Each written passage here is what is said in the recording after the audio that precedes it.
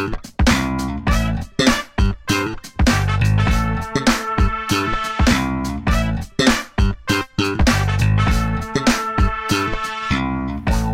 to the Global Media Cultures Podcast. I am your host, Juan Llamas Rodriguez. Today we are discussing the end of the American century. Our guest is Dr. Michael Curtin, Distinguished Research Professor of Film and Media Studies at the University of California, Santa Barbara, and an Associate Researcher at the Center for Sociological and Political Research in Paris. Until recently, he was the Duncan and Susan Melcham Chair of Global Studies at UC Santa Barbara, and the director of the 21st Century Global Dynamics Initiative. Over the past 30 years, he has published widely on media industry, labor, and policy issues, focusing especially on the interplay between global, national, and local actors.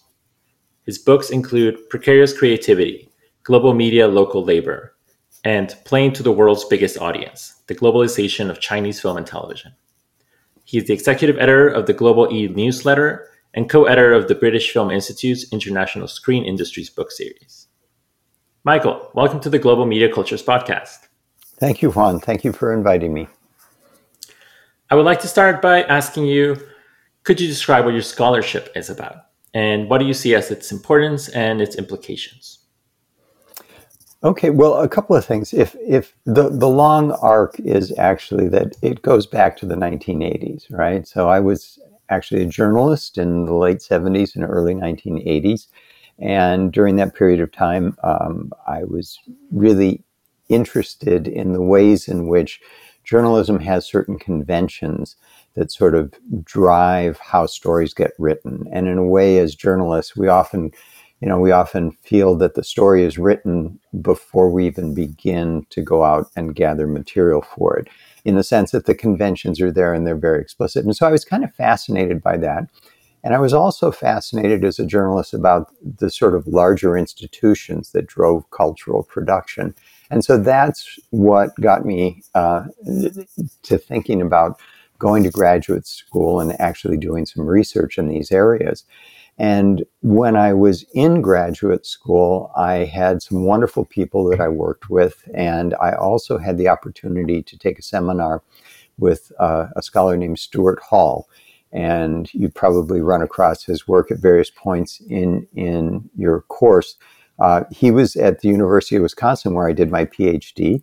And he did a special seminar one year. And I was in the seminar and had the opportunity to work with who I think was truly one of the most brilliant scholars of the last century. And he thinks and was thinking, unfortunately he's passed, but he was thinking particularly in terms of conjunctural analysis, right? The ways in which things that happen in the world are not determined by any single cause, right? It isn't just the forces of economics, nor politics, nor culture that drives social and cultural phenomena, but it's in fact the conjuncture of these things at specific historical moments. And that really has driven my work from the very beginning, this notion of conjuncturalism, right? Mm-hmm. The way that certain trends and forces come together in a way that often is unexpected, but nevertheless is structured, right? It's right. So we can think in terms of the kind of serendipity of the moment, but we also can see larger trends and forces at work across time and space. And that's the way that I think about media and the way that I think about culture. And so I think my work is very much in that tradition. I started out, the first book that I wrote was about documentary television and the way that it was affected by the Cold War, thinking both in terms of the particular of how did documentaries get made, what were the conventions of the text, who was doing the actual production, who were the audiences that were watching it, but also thinking of this broader picture of Cold War superpower struggle, right? And so that was the very first book project that I worked on. And since that time, I've continued to be fascinated by this relationship between the global and the particular. And I think that in my work is an especially important component. Another thing is that at a certain point, I started to realize that the conditions of cultural possibility, what gets made as far as artifacts, film, television, music, whatever, the conditions under which they become possible are very much governed by institutional practices and frameworks. And that those two are cultural accomplishments, right? We shouldn't just think of a media corporation as a thing or as an economic entity, but also as a cultural accomplishment. We shouldn't just think of policies as regulations handed down by governments, but also as cultural accomplishments. So that's very much a part of my thinking about my research. And I came to feel that that increasingly I needed to hone and focus more and more on institutions and practices. And so that's where I've hung a lot of my investment of energy and resources, which is the study of media institutions, industries, companies, regulatory institutions and structures, things like that. Right. And I think all of these aspects, both thinking conjecturally, there is not a single cause, and also focus on media institutions and media industries as not just a thing that produces media, right, but also a thing that is being produced by all these social forces. Both of these things are very much part of what this article that we're discussing today is doing. So specifically, the article is called Post-Americana 21st Century Media Globalization, which was published in Media Industries Journal in 2020, so just a year ago. Could you give us a brief history of this particular essay in terms of like when you began working on it, how did the ideas originate and change in the process of writing it? So I would say that I began writing it 40 years ago. There is a way in which this is sort of like an attempt in one article to pull together a number of threads of things I've been thinking about for a very long time. But what was the impetus for writing this particular essay? I was invited to Hong Kong to a conference there that was bringing together scholars from around the world. And I was asked to do a keynote address for the conference. And that challenge itself made me sort of thinking, well, we're going to have scholars from around the world. We're going to be in Hong Kong. We're not in a Western context. And we're also in a context where I've done a lot of research in my time about Chinese media industries and about the sort of transnational flows of culture and influence throughout East Asia and Southeast Asia. And so one of the things I really wanted to do was to kind of specifically address what I think is happening at this moment, which is that we are certainly seeing the dawning of a new era in media. And I think it was an appropriate place to be talking about those things because I think East Asia has been a cradle of innovation. There's been a tremendous amount of interesting stuff going on, everything from video streaming to peer-to-peer music sharing to, you name it. So much has happened in East Asia, and I wanted to take that into account. But I also wanted to talk about what I think are the momentous shifts that are taking place that are opening the door to new valences of power in the world of media cultures worldwide. Right. Yeah, it's interesting because it is very much one of those articles that it is trying to explain and theorize the current moment, right, which comes with its own set of fraud possibilities. But it is very much informed with, as I think, as you put it, as started writing it 40 years ago, but thinking from multiple years and also thinking historically, right? So I think a lot of the things that you point out these are some shifts that have been happening in the decades since. And how do those, knowing about that history helps us make sense of the current moment? Yeah. To the background of this is there are certain debates that are going on about media that are that I'm trying to address. Some get addressed specifically, but others are sort of resonating and percolating in the background. So we think about, on the one hand, there's this trend towards the proliferation and differentiation of media, right? We see that happening in many parts of the world, but we also see these trends toward consolidation and standardization. So how do we hold these two ideas in our hands at the same time, and how do we address them?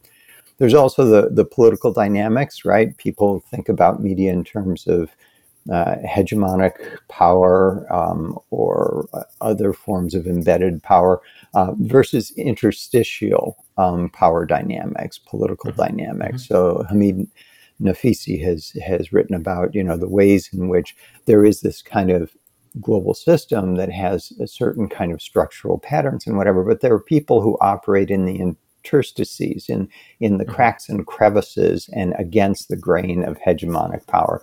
And so that there are these political dynamics. And then there's another thing that I wanted to talk about, which is very explicitly addressed, is the rise and demise of American power and influence. So that's there.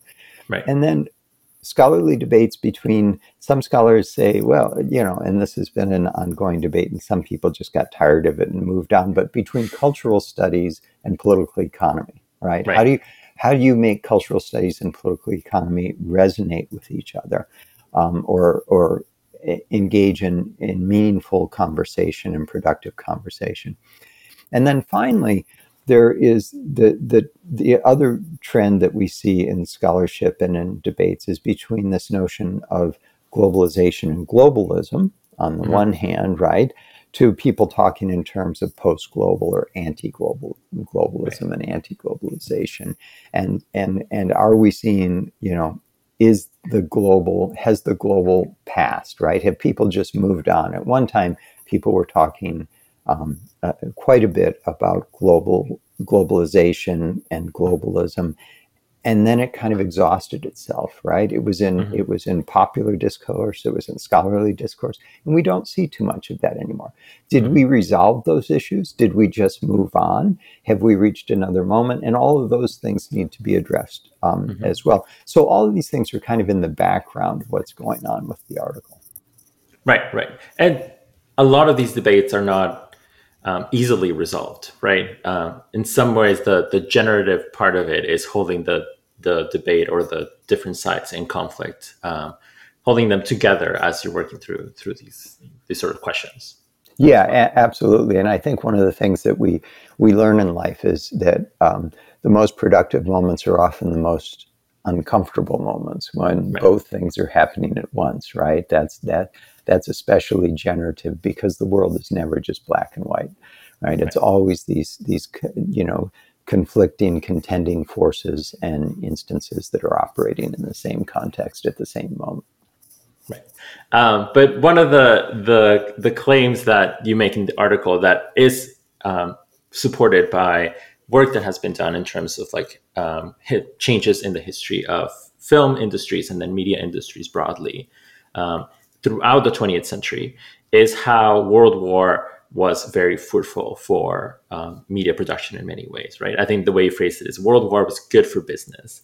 And there were multiple world wars throughout the 20th century. So how have these been helpful, shaped American media production throughout the century, even as the conflicts were themselves different and the position of the U.S. in the world changed throughout the 20th century? So if we go back to the early part of the 20th century, right, the very early embryonic years of cinema, Hollywood is emerging as a very potent, productive force, but there were also film industries in Germany, in France, and Italy that were equally productive. Japan was starting to produce its own films. There was filmmaking that was taking off in India. And one of the things that happens with the end of World War I is essentially the European studios are laid waste, right, for a variety of reasons. But obviously, Germany lapsed into economic decline in the immediate aftermath of the war. So the studios there basically had a very difficult time in the early part of the 1920s. The French studios that were the most successful in the world before the war, Pathé and Gaumont, studios like that, they also were affected by the war. They were the battleground of World War I. The British studios, likewise, they emptied out their investment in production and focused on distribution. So the American studios really step into that moment and become very powerful in the interwar era. The other thing that was happening is, remember that Britain was the most powerful empire before World War I. Right. And with that imperial power went control of telegraphic communication around the world. Mm-hmm. And when it came to electronic media at the time, right, leading up to the war, people really thought that broadcasting was really not even on the horizon before the war. People thought that the most powerful uses of radio telegraphy, and particularly telegraphy at that time rather than audio transmissions, they were thinking at that time that the most useful ways to engage with those technologies was for strategic communication, right? Mm-hmm. So sending information about what's happening with financial institutions, with crops and weather, maritime trade, things like that. Well, the British controlled that. They pretty much controlled the whole ball of wax before mm-hmm. the war. And after the war, right, the Americans, as the price of their continuing engagement with the UK as an ally, basically said, okay, we're going to have our own sphere in which we're going to develop our radio industries. And out of that grew the development of American media oligopolies that would become very powerful in the 20th century. Right. Likewise with World War II, a similar kind of thing. Again, the United States comes out of the war the least affected by the war. It has a very powerful film and television industry in the post-war period, has very powerful radio industries, which become very influential in global propaganda wars throughout the post-war period. And so coming out of the war, what we get is not only has the United States emerged as the great superpower that would then be in conflict with Soviet supremacy in the East, but it becomes a global leader, and that global leadership is not just military or political or economic; it's also very much cultural. So the government is very interested in seeing American influence around the world, and the idea not simply of American power, but the American way of life as it manifested itself in cultural forms as being important. And then finally, at the end of the Cold War, when the Soviet competitor is vanquished, right? And there is this sort of a moment where we hail a kind of a new world order, as President Bush put it at the time. In the 1990s, that's the very moment when American media corporations start thinking in a more global way than ever before, wanting to embed themselves more thoroughly around the world as huge media conglomerates that would be the ultimate competitors to any other firms from other parts of the world, whether that's Europe or Japan or whatever. And so in each instance, at the end of the war, whether it was World War I, World War II, or the Cold War, the United States very importantly emerges as a very, American media industries emerge as a very important component of American power and leadership. And so that's where the article starts, is let's never forget that history, which is a history that a scholar named Herbert Schiller did a very good job of mapping out with us before. But the question the article asks is, what about the 21st century? Is something different? Has something changed? Right. And in following with marking the wars as moments where after the war, the U.S. Emerges, not only victorious, but then gain some sort of notoriety and more power, both culturally and politically and economically. What's interesting once we move into the 21st century is that you're actually positioning the war of the 21st century, the war on terror, as one of those moments that is marking the sort of decline of that U.S. supremacy, right? So and one of the things that I found fascinating is you mentioned both the war on terror, but then the AOL Time Warner merger as like two moments that in some ways could be thought of as separate, but together they sort of mark this coda to the American century. So why do you think those two moments are helpful to think about that sort of decline at the turn of the century? Hubris. In the sense that all empires move into a moment of decline when their reach exceeds their grasp, right? At the point at which they've overextended themselves, they've gone too far, they've become too full of themselves, they're too self-absorbed, there's excessive waste within the system, and there's just excessive abuse at the outer reaches of the empire, which starts to manifest itself in resistance. And whether we're talking about the Qing dynasty, ancient Rome, Egyptian, Mesopotamia, we see this time and again with empires that they get to a point. The British Empire, Britain was at the absolute peak of its power right before World War One, right? Mm-hmm. It almost was that way in which class antagonisms throughout the empire and at home were became very, very problematic, and that the faith in the class system and British rule had exceeded its usefulness in some way, right? And there was a certain kind of sloth and self-confidence that had built itself into the system, only to be surprised that, well, the empire is slipping away, right? Right. And I think it's a similar thing with the United States. And why these two things? Well, the war on terror really rocked the American system. And so there's the war on terror as sort of the backlash against what happened with the World Trade Center.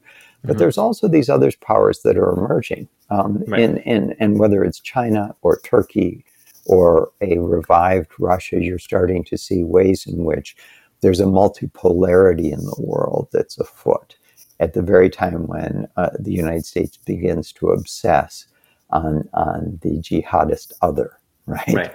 Right. And so as American foreign policy pours huge amounts of money into fighting this war in Afghanistan, in engagement in Iraq, where, literally billions and billions, tens of billions, hundreds of billions of dollars are going down the drain.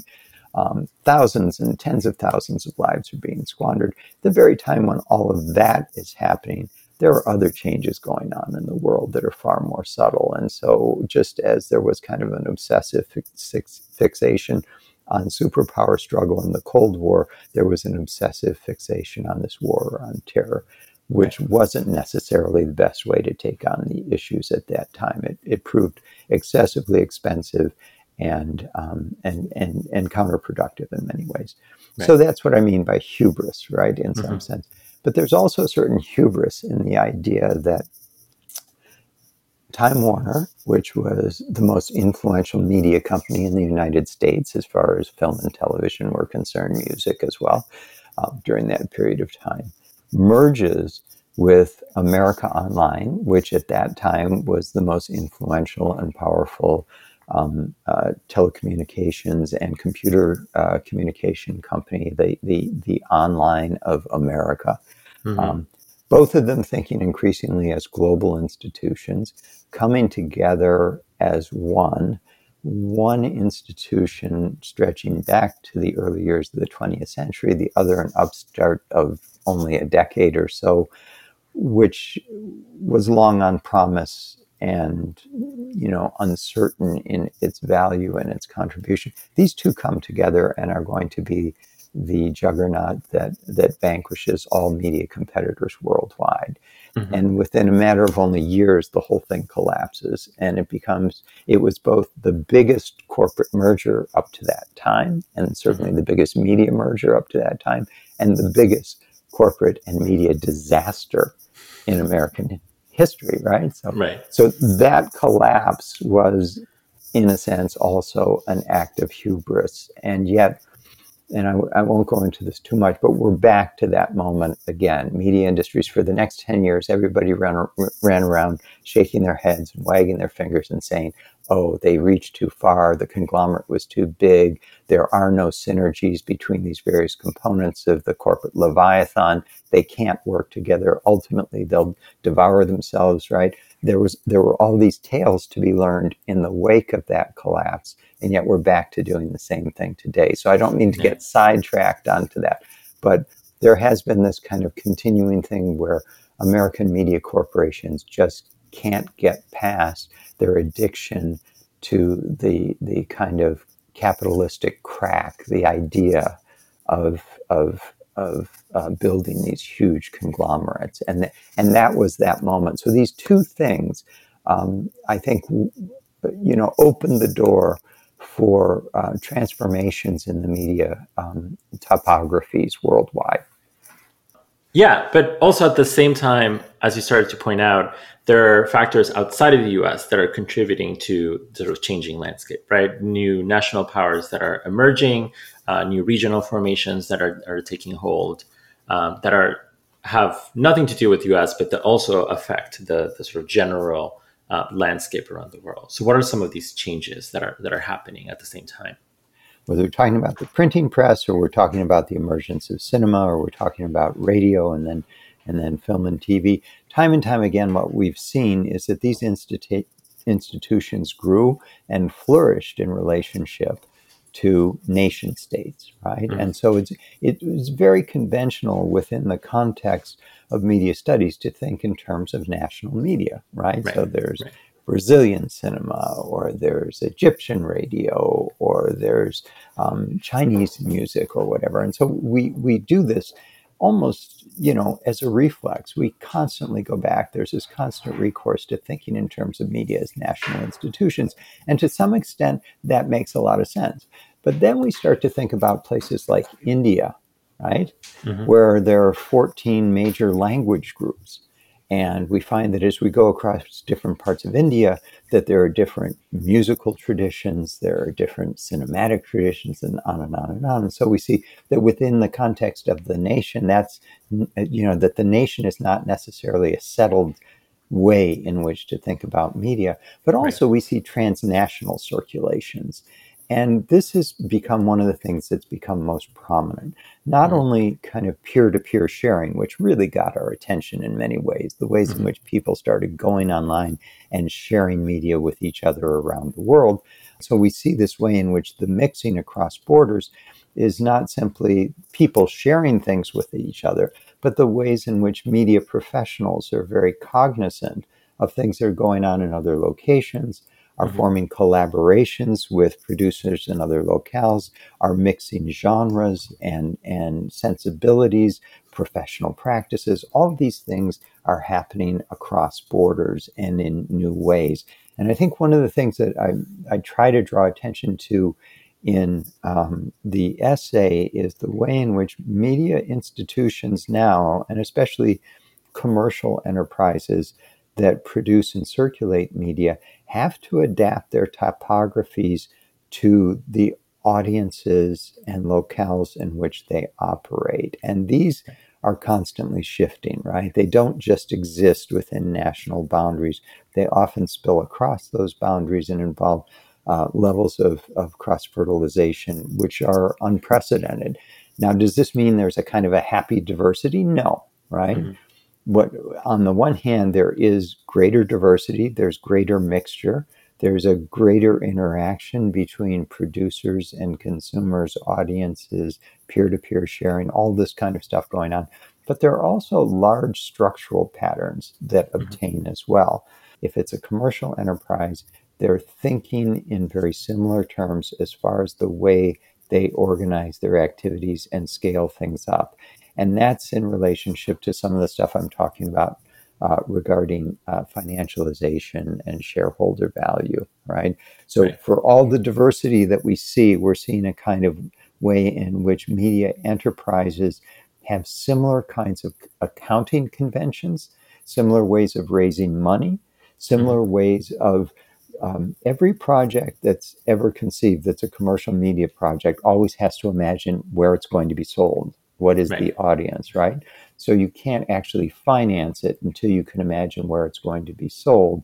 And the terms in which people think about that now are increasingly similar, regardless of how fluid the topographies of media might be, right? Right. And so we're seeing this proliferation and multiplication in the ways in which media circulate, but we're also seeing a conventionalization of the kind of protocols that shape the fundamental thinking around financing, production, and distribution. Right. Right. And I think one of the things that's important to keep in mind here, as we were mentioning peer-to-peer networks, is for for people who aren't doing sort of political economy studies, right, or study the economics of media industries, it seems from the outside to be a sort of a technologically driven change, right? It was the development of peer-to-peer networks, the technological disruption, the emergence of streaming giants that expand around the world, as if that is the cause, the originary cause that creates all of these changes. But I think once you start thinking through the different geopolitical structures and economic structures, you tend to see that these go hand in hand, right? There are new technologies coming up, but there are also new ways that the economy is being organized that shapes these decisions as well, right? Yeah, absolutely. And it's sort of back to what we were talking about as far as cultural production. Like, you have to imagine the uses before you can finance a new media project. You also see that capitalism does a similar thing with respect to technology. The uses are imagined for the way in which they'll facilitate the reproduction and accumulation of capital, right? Right. So these things emerge out of these kinds of historical contexts, not simply as the result of technological disruption, but as a result of historical shifts that take place over time between institutional actors, financial capital, and sort of culture as it operates on the ground. Right.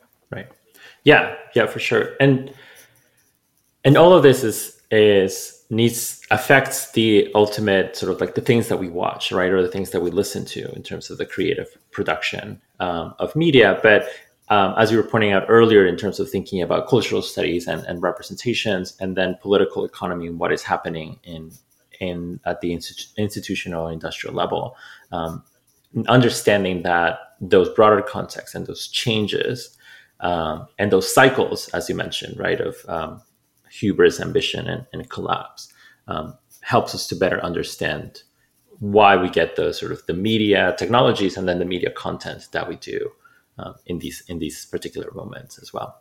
Yeah, which takes us back to two things. One is this whole notion of the conditions of possibility. What is culturally possible to do? And it isn't as if it's all imposed. There's obviously contestation and a kind of dynamic quality to it.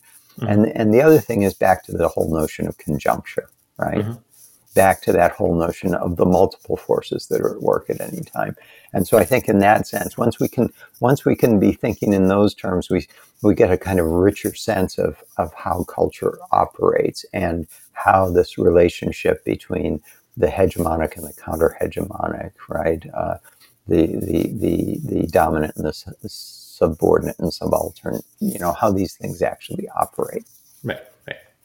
Well, following on the idea of thinking about the political economic aspect or the economics of media production, one of the things that you talk about in the article is how deregulation and speculation impacted a lot of the media conglomerates that we have now, or the media structures that we have now, right?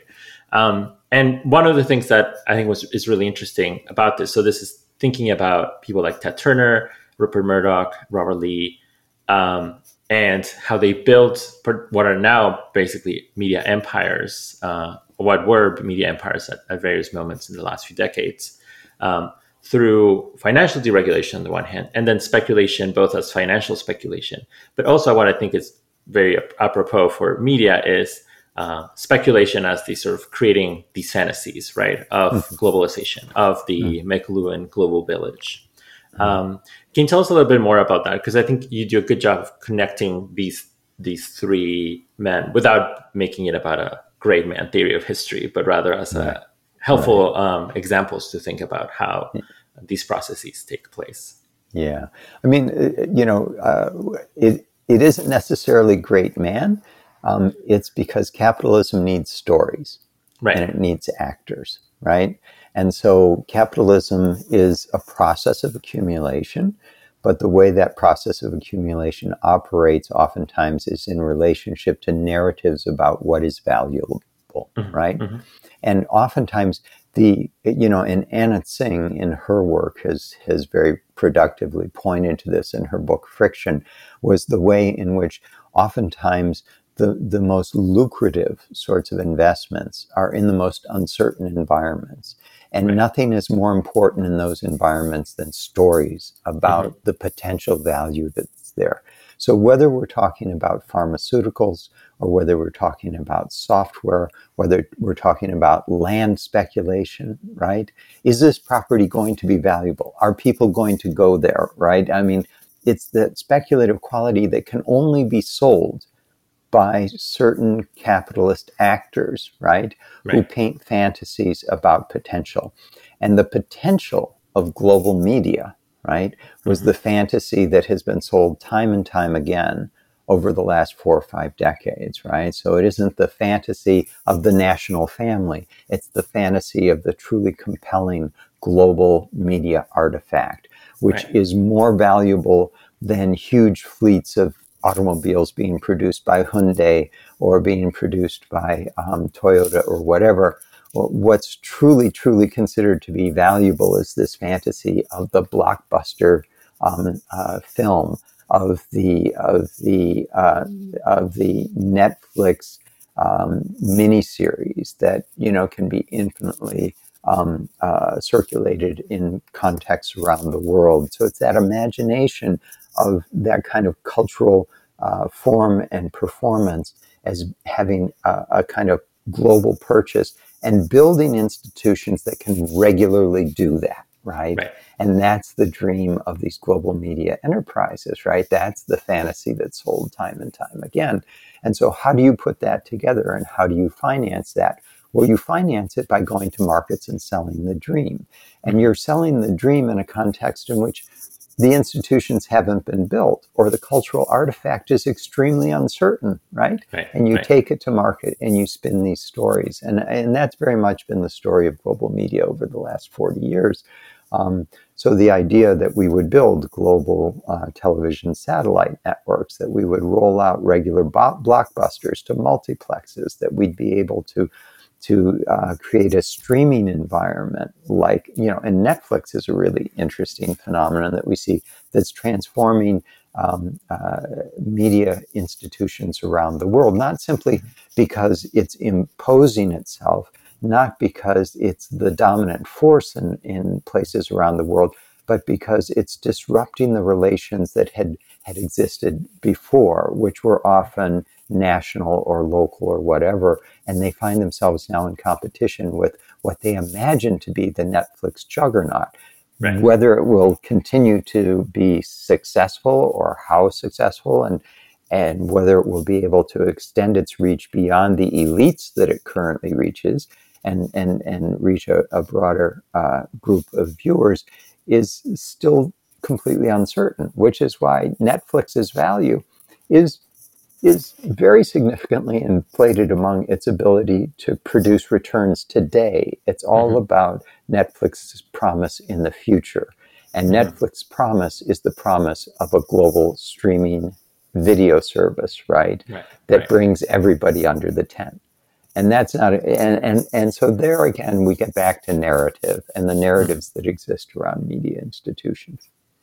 Yeah. And it's, I think one of the, well, at least for me, one of the aspects that is so crucial about thinking about media studies broadly and media industries in particular is that it is they say the means of production for producing these narratives that we consume, but also they are produced by narratives themselves, right? By stories. So it's the sort of cycle of creating the story that will create the capital that will then create the stories to maintain that capital in the future. So you allude to this in various parts throughout the article in terms of like another significant change in media is the social relations of media production, right? How the sort of labor is differently distributed around the world, how we have a lot of outsourcing going on, how cities around the world offer particular forms of facilities and workers and subsidies,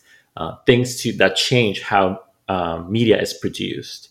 And I know that's also a big part of what you've been writing the last few years as well. So it doesn't all fit into this article. But can you talk more about this, about how this is also a significant trend and change in how media is produced today?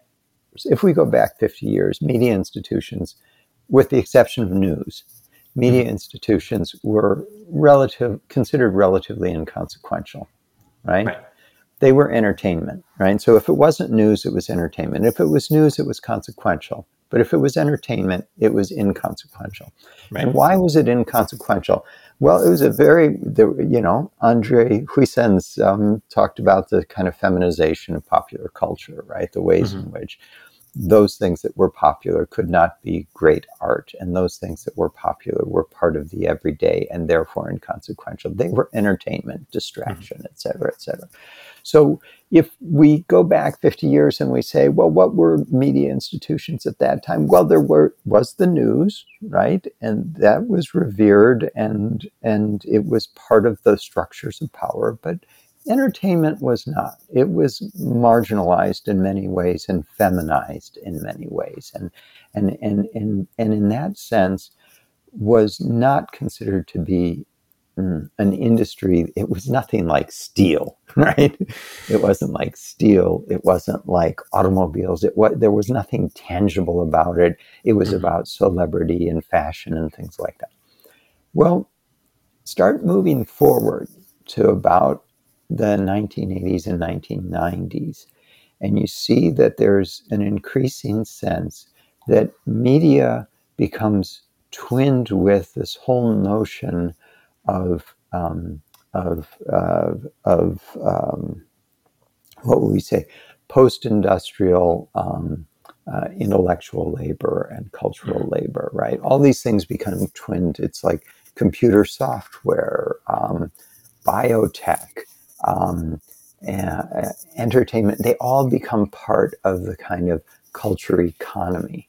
And at that point, it becomes sort of like, okay, if you live in parts of the world that had seen earliest iterations of industrialization and wealth, which is basically Europe, the United States, and Japan, you see that these economies are moving into a post-industrial phase, right?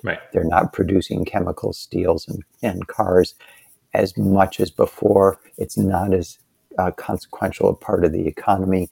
Many things are being outsourced to cheaper labor markets. And so how are these economies going to find their way forward? And the answer was this creative economy, right? The answer was that the best jobs in the world, the ones that never could be outsourced, supposedly, were the jobs that were a product of intellectual labor. And thus, the entertainment industry becomes embedded within this larger discourse about creative economy. And so what happens in this transition is that culture moves to the foreground, and societies around the world start to aspire to be part of this creative economy because they're considered to be high-wage jobs, high financial return on investment, spectacular returns in some cases. So economies around the world start competing for these kind of creative industries, right? And they start subsidizing them. And so what we start to see is that what had been thought to be the good jobs, the high-paying jobs that could only exist in those locations that had high education levels and had the kind of investment in intellectual infrastructure that you see in very wealthy countries, we start to see that some of that starts getting dispersed to different parts of the world. And so if we look at something like animation or video games or VFX, visual effects, which are a very big and important part of every kind of motion picture production taking place today, those things are being distributed to locations around the world. And the production of cultural artifacts is not only bubbling up from other places, but it's taking place. It's moving. We're seeing a kind of mobilization of production where you can go and shoot in Tunisia and Greece and whatever, and you can produce you can do editing in Hollywood, and you can do music post production in London and Prague, and you can knit all this together into a finished product. And so we've seen a kind of dispersion, but we've also seen a kind of networking and a whole set of hierarchies that have become embedded in these exchanges that are taking place.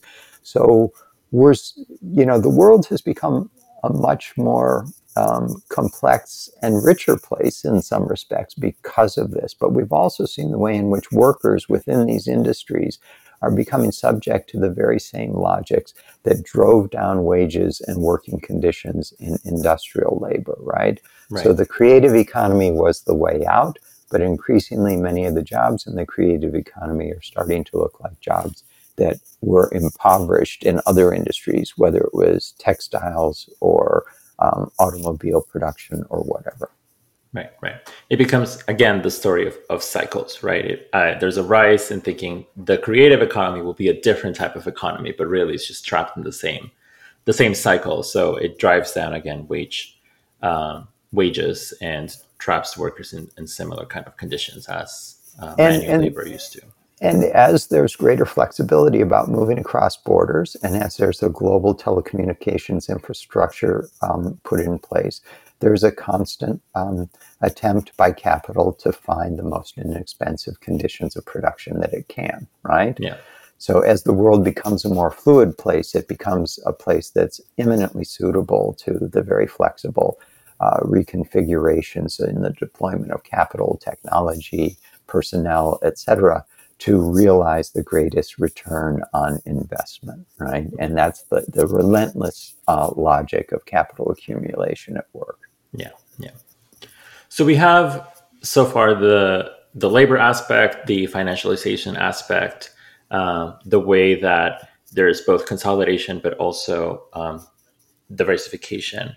But how do all of these economic structural changes, geopolitical structural changes, end up also impacting the text or the media that we watch, right? Because this is, I would say, it's all important to think about in terms of how media industries are being consolidated.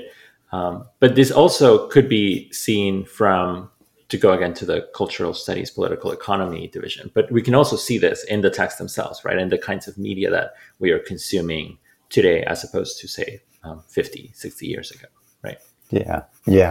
There are so many things to be said there, right? I mean, that's the thing, is we get back to the diversity that exists, right? Mm-hmm. So the blockbusters become ever more prominent and ever more powerful. We see franchise films dominating around the world. We mm-hmm. see Netflix genres and conventions of production starting to not only affect what goes on Netflix, but producers that are attempting to produce television in other parts of the world start adopting the conventions of Netflix in order to compete with Netflix, right? So we see, the ways in which texts become affected that way.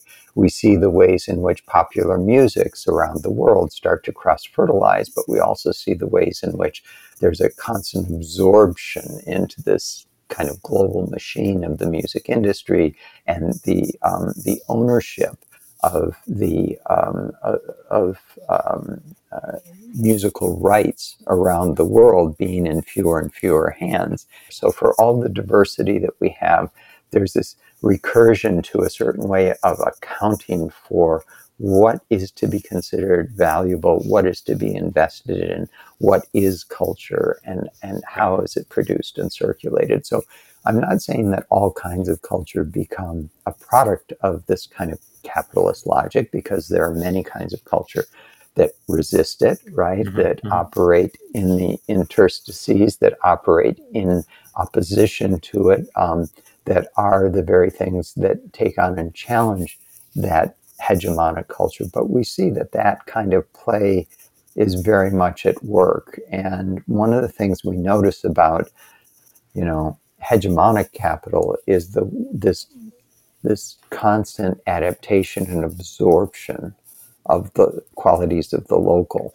But we also see the ways in which local producers and artists adapt from global conventions and refigure them in really imaginative ways, right? Mm-hmm. So those things that are part of the hegemonic machine also can become resources on the ground in localities where, whether it's a martial arts Nollywood video film, or whether we're talking about the ways in which popular music on the streets in Mexico City has taken on a kind of novel a novel inflection, and becomes embedded within the local and part of the local, becomes resources for the local.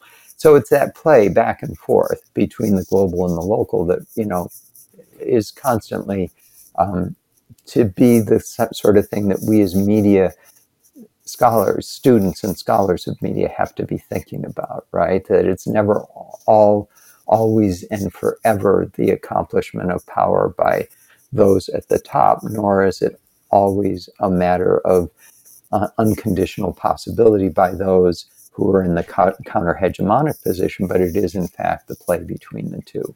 Right. Yeah, and in thinking to the relationship between the sort of hegemonic power and then the localized power, there's something to be said about difference in repetition, right? So if all of this consolidation is in some way standardizing what a telenovela looks like now, what a Latinx narrative will look like, that standardization could be seen as a loss because everything sort of looks the same, but it also sets the standard where difference can be created, right? Where local creatives can sort of input their Exactly. And I think, it is one of the great challenges. In the conclusion to the article, you, as one of those sort of takeaways or what do we move from here, you suggest that how we can think about, or how we begin to think about media in the current moment or in the decades to come.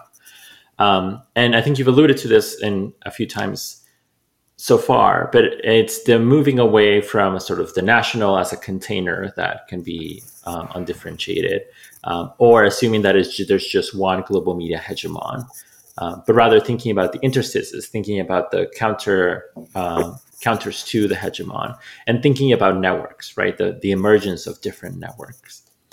So what does this mean in terms of how, let's say, we as researchers carry out our research forward in terms of global media, and let's say how students can think about media, how media in the contemporary moment and in the decades to come might look like? Yeah, I think one of the things that fascinates me is the way in which we need to think about places where things come together. And, this has been part of the reason why I've been fascinated by thinking about cities, right? Mm-hmm. Thinking about in terms of cities and media capitals, as I refer to them, cities that become cultural leaders, instead of thinking simply in terms of nations. This isn't to say that nations are inconsequential or that we've bypassed the national moment, but instead that if we're thinking in a more fluid context, we need to think about the places where resources and people and ideas come together, right? Mm-hmm. And they become cities like Bombay, Mumbai, as it's known by some.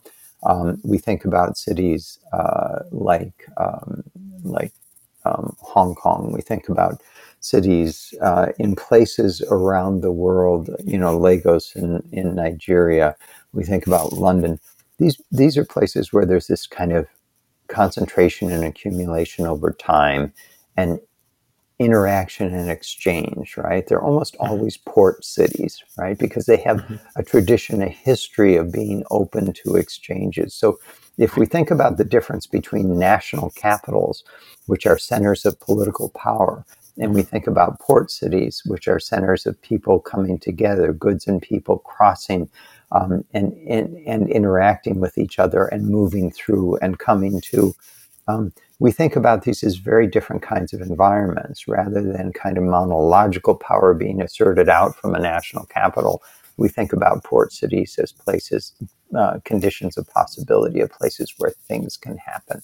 This is where people move to because they have big dreams. They move to those places because there are exciting things going on as far as music and culture and enterprise and things like that. So I think as scholars, we need to pay attention to those kind of places where things get exciting and dynamic like that. And I think some cities achieve a greater level of prominence than others, but I think we also see the ways in which cities network with each other, right? That there are multiple levels at which these kinds of nodes of engagement are connected. So the centers of influence and power are never just about being absolutely dominant. It's always relational. It's always the way in which they articulate with other places. They draw resources and ideas from other places. They refigure them and they fashion them and send them back out. And so it's that kind of constant turnover of the cultural and the dynamic qualities of culture that are so important in these kinds of cities. So I think as scholars, researchers, and students looking to those kinds of places for sort of seeing where the greatest possibilities are as far as creativity and production and the future of media. Right. The places where things come together might point to where things might go later on. Yeah. Exactly. That's a wonderful way to put it. I would say the only final thing is that, for your students that are listening, you can see that I've been studying this stuff for a long time, and I find it endlessly fascinating. I hope that as they think in a richer sense about how media are produced and circulated, they become equally fascinated by all this, because it is, I think, one of the richest areas of study and well worth their time, and certainly enhances our appreciation not only of how our world works, but also the cultural artifacts that we engage with and the ways in which we experience and appreciate culture. And so I would say that in that sense, I'm still as excited about all of this stuff as I was when I began thinking about it seriously about 40 years ago. Michael, thank you so much for joining us. Yeah, thank you, Juan. It was a pleasure. This episode of the Global Media Cultures podcast was produced by me and edited by Alan Yu, and closing credits music by Cloudmouth. This project is supported in part by the School of Arts, Technology, and Emerging Communication at the University of Texas at Dallas. The Global Media Cultures podcast introduces media scholarship about the world to the world. I'm Juan Llamas Rodriguez. Thank you for listening.